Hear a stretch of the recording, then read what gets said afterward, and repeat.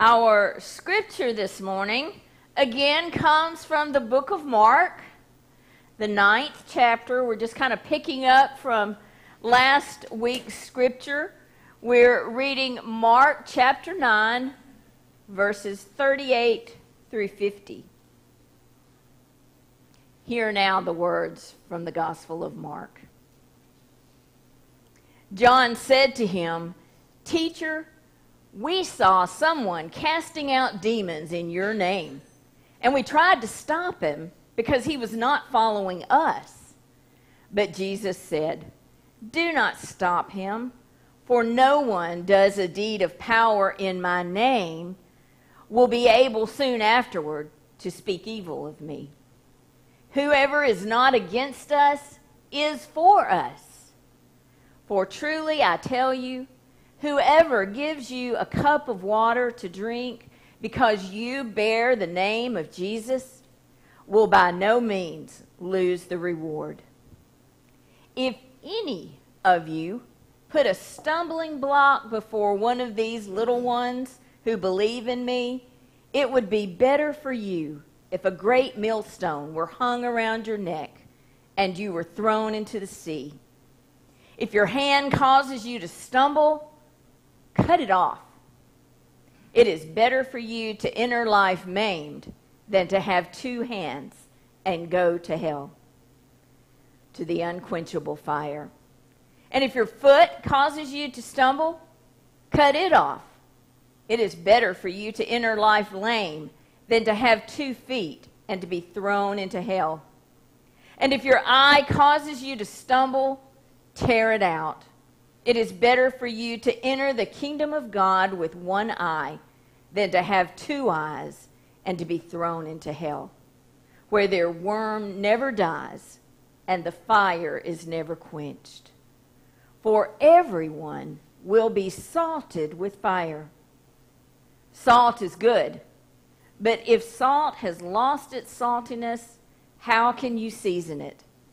Have salt in yourselves and be at peace with one another." May the Lord add his blessing to the reading and hearing of God's word. Let us pray. Father God, these are not the words that we normally want to hear from you. But Lord, we also know that there are words that we need to hear from you. So Lord, speak to our hearts this morning, the message that you would have us take away from this passage here in Mark. In Jesus' name we pray. Amen. In the course of any particular week, at any particular time, I may be sharing with somebody in the community or in the area about our church here at Red Ridge, talking probably mostly about the ministries that we do and the heart that you have for mission. And from time to time, I'll get this question: well, where is your church located? How do you get to your church? Well, if you're coming from Dadeville on Highway 49, you come to the intersection of Highway 49 and 34, and you turn left, and we are right there on the right. If you're coming from Auburn on 280, one of the ways that you can come is to, again, make a left on Highway 34 and come all the way to the intersection of Highway 49, and we're there on the left. If you come from Reeltown, you stay straight on 49 past the main gate of Stillwater's Resort, and you come all the way to the intersection, and you turn right. And there are several other ways to get to this church, but as you can see, there are different ways to get to Red Ridge United Methodist Church. But all of those ways lead directly right here. Right here. In our text this morning, Jesus is talking about this kind of thing in a roundabout way. On the way to Jerusalem, Jesus teaches his disciples about ministry that involves service and sacrifice. Now, I'm not saying that the disciples were slow, but they kind of got the idea that all of Jesus' teachings weren't necessarily for them sometimes, that they were for other people. It didn't really dawn on them that his words applied to them as well. But Jesus' response to the disciples assures them that the reign of God can be served in many and diverse ways. We too, here this morning, should pay attention to those who serve Christ in new ways, maybe even different ways from our own. From the sound of Kay's class that's going to be held on the 8th, that may be yet another way to serve and to honor God. You know, a lot of people today are looking for nice words. Nice, comfortable words that will make them feel good about themselves and their faith journey. But here in Mark 9, that is not what we get. He uses words, we read and hear words that cut us, perhaps, to the bone. And it's almost, if you listen, if you can imagine in your mind's eye the tone that Jesus uses, it's almost like he believes that this is a matter of life and death. That's how important it is. And so it is. And so it is. These verses in Mark are hard to hear. They are legalistic words of damnation, not grace, like we long for. These words challenge us to examine ourselves and our quality of discipleship. It perhaps forces us to answer the question, or at least entertain the question, is following Christ at the very core of my being? Is following Christ at the very core of my being? And the idea that is presented here in Mark is that those who are not against us are for us. Those who call themselves Christian are all under the same authority. And that's an awful big umbrella to be under. We're all under the same authority, and we all have the same mission in life: to share the gospel of Jesus Christ and promote him as our Lord and Savior. But people do take different routes to the same place. When Bill and I first came here to Red Ridge, living there in Stillwaters, we realized very quickly that there were two different ways to get from here at the church to home. And so, of course, we did the normal speculating thing. Well, I think this way would be quicker. No, I think this way is probably quicker. So we set out to see what was what. So he went one way one day and I went the other. Basically, it's the same distance. Of course, there are variables that may tweak that from time to time. But we both ended up at 139 Beaver Point, even if there was just a touch different. Here in our scripture, though, this morning, Jesus he's condemning the narrowness of the thinking of his disciples.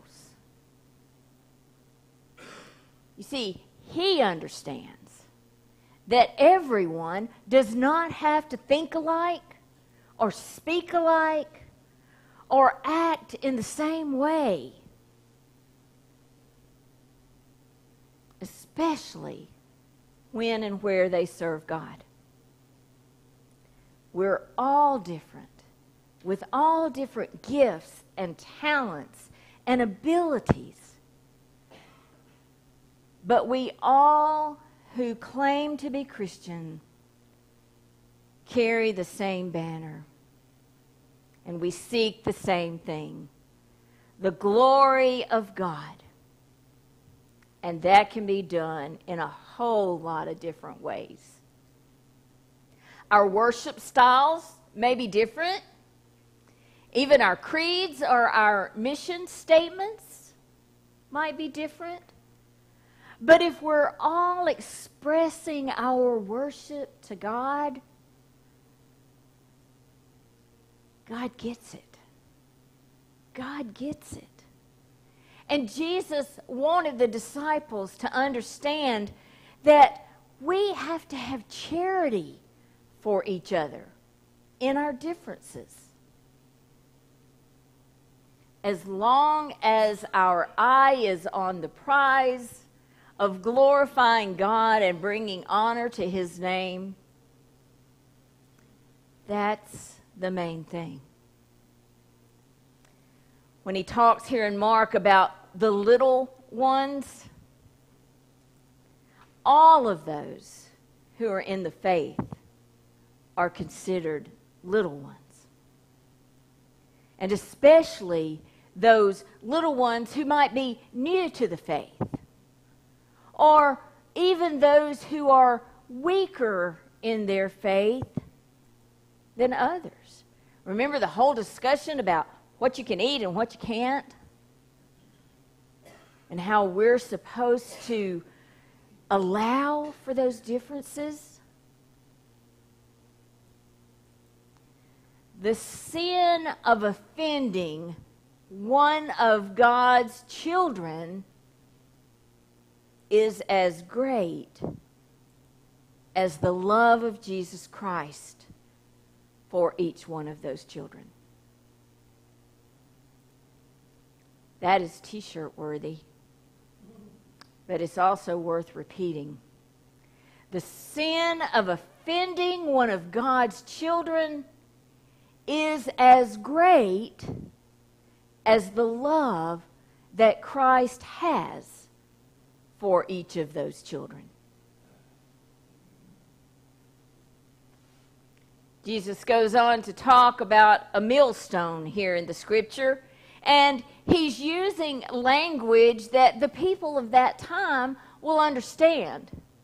Now, I dare say that wouldn't compute to us in this modern world. But to the people in Jesus' day, they knew exactly what he was saying and what he was talking about. Jesus is saying that the fate of one who steps over others, vying for position or for status, that causes them to stumble, their fate will be worse than that. Offenses caused by a proud spirit will be punished severely. And we're not just talking about body parts here. We're hearing about the dangers of keeping someone from a full, productive relationship with Jesus Christ.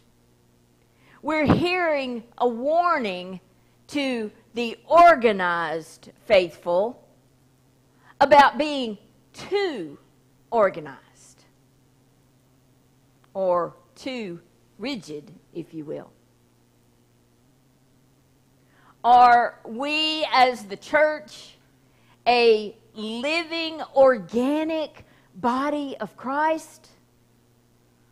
Are we a calcified institution, more jealous for our status positions than being jealous for the gospel of Jesus Christ? And I think that is a statement that we as a church need to keep back here in our minds, always. And then to follow that up, are we guilty of cutting others off from the gifts that God has gifted them with? I used to work with a lady in Birmingham who was constantly doing nice things for everybody. Everybody around the office, she would do nice things for. She was very thoughtful and came across very caring. But you could not even gift her with a piece of chewing gum without her running to dig in her purse to pay you back.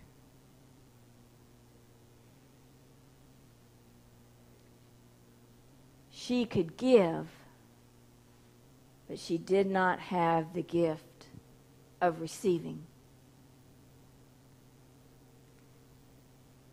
And I found that to be very frustrating. There are people in our churches, in our community, who have special gifts and talents, who have thoughts and ideas that have come from God. But we're not willing to hear them out or to let them speak. And when we do that, we don't allow them the gift that God has gifted them with. Do you remember a couple of months back, we had a gentleman come into our worship service, and he came in by himself. He sat by himself. After the service, he walked up to me and he asked me, "Would you mind if I sang in your sanctuary?" Now, I thought that was a little bit of an odd request. It kind of took me back a minute. But my response, even as I was thinking that, was, yes, of course. And so I continued on to the back, not really understanding what he meant or what he was going to do, if he was going to do anything. And as I got about right there where Jennifer is sitting, he was making his way up towards this area right in here. And he stopped and he opened his mouth and he began to sing loudly, surely, purposely, "I love you, Lord, and I lift my voice." That was the most beautiful, purest piece of praise to God that I had ever heard. And he wasn't doing it for show. He didn't come up here and grab a mic and get everyone's attention. He was responding to what God had done in his heart. And it was absolutely beautiful. Absolutely beautiful. And I'm sure that as he left, more than one choir director and choir member rushed up to him and said, "Come back. Join the choir." that was not why he was here. He came to worship his God and to immediately give his response to that worship. What a beautiful gift. And had we said, no, you're not allowed to do that, look what we would have missed out on.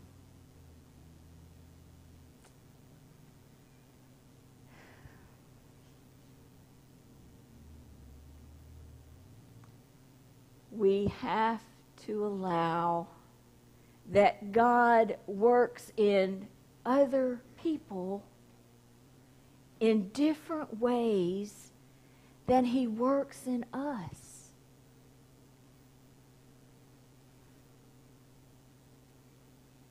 If our motives are pure and our goal is to glorify God through his church, then it should be easy for us to allow the thoughts and the actions and the ideas and the opinions of others, even though we've never done it that way before, or we're not supposed to do things that way.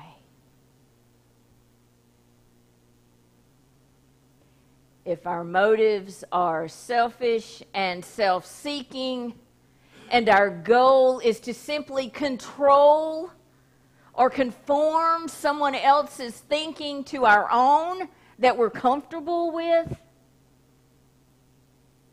then our sin is as great as our need for control. According to Jesus, here in the scriptures, we can't be neutral. We can't be neutral. Either we are working for the kingdom or we're working against the kingdom. Mark understands this passage to be a general message, if you will, to all of us about tolerance, about hospitality, about covenant loyalty to each other as Christians. Can we say this morning, as we read and hear God's word, that we've gotten that message? Can we honestly say, as we look around the room at each other, as we go back and see who was in our balcony for the day, can we honestly say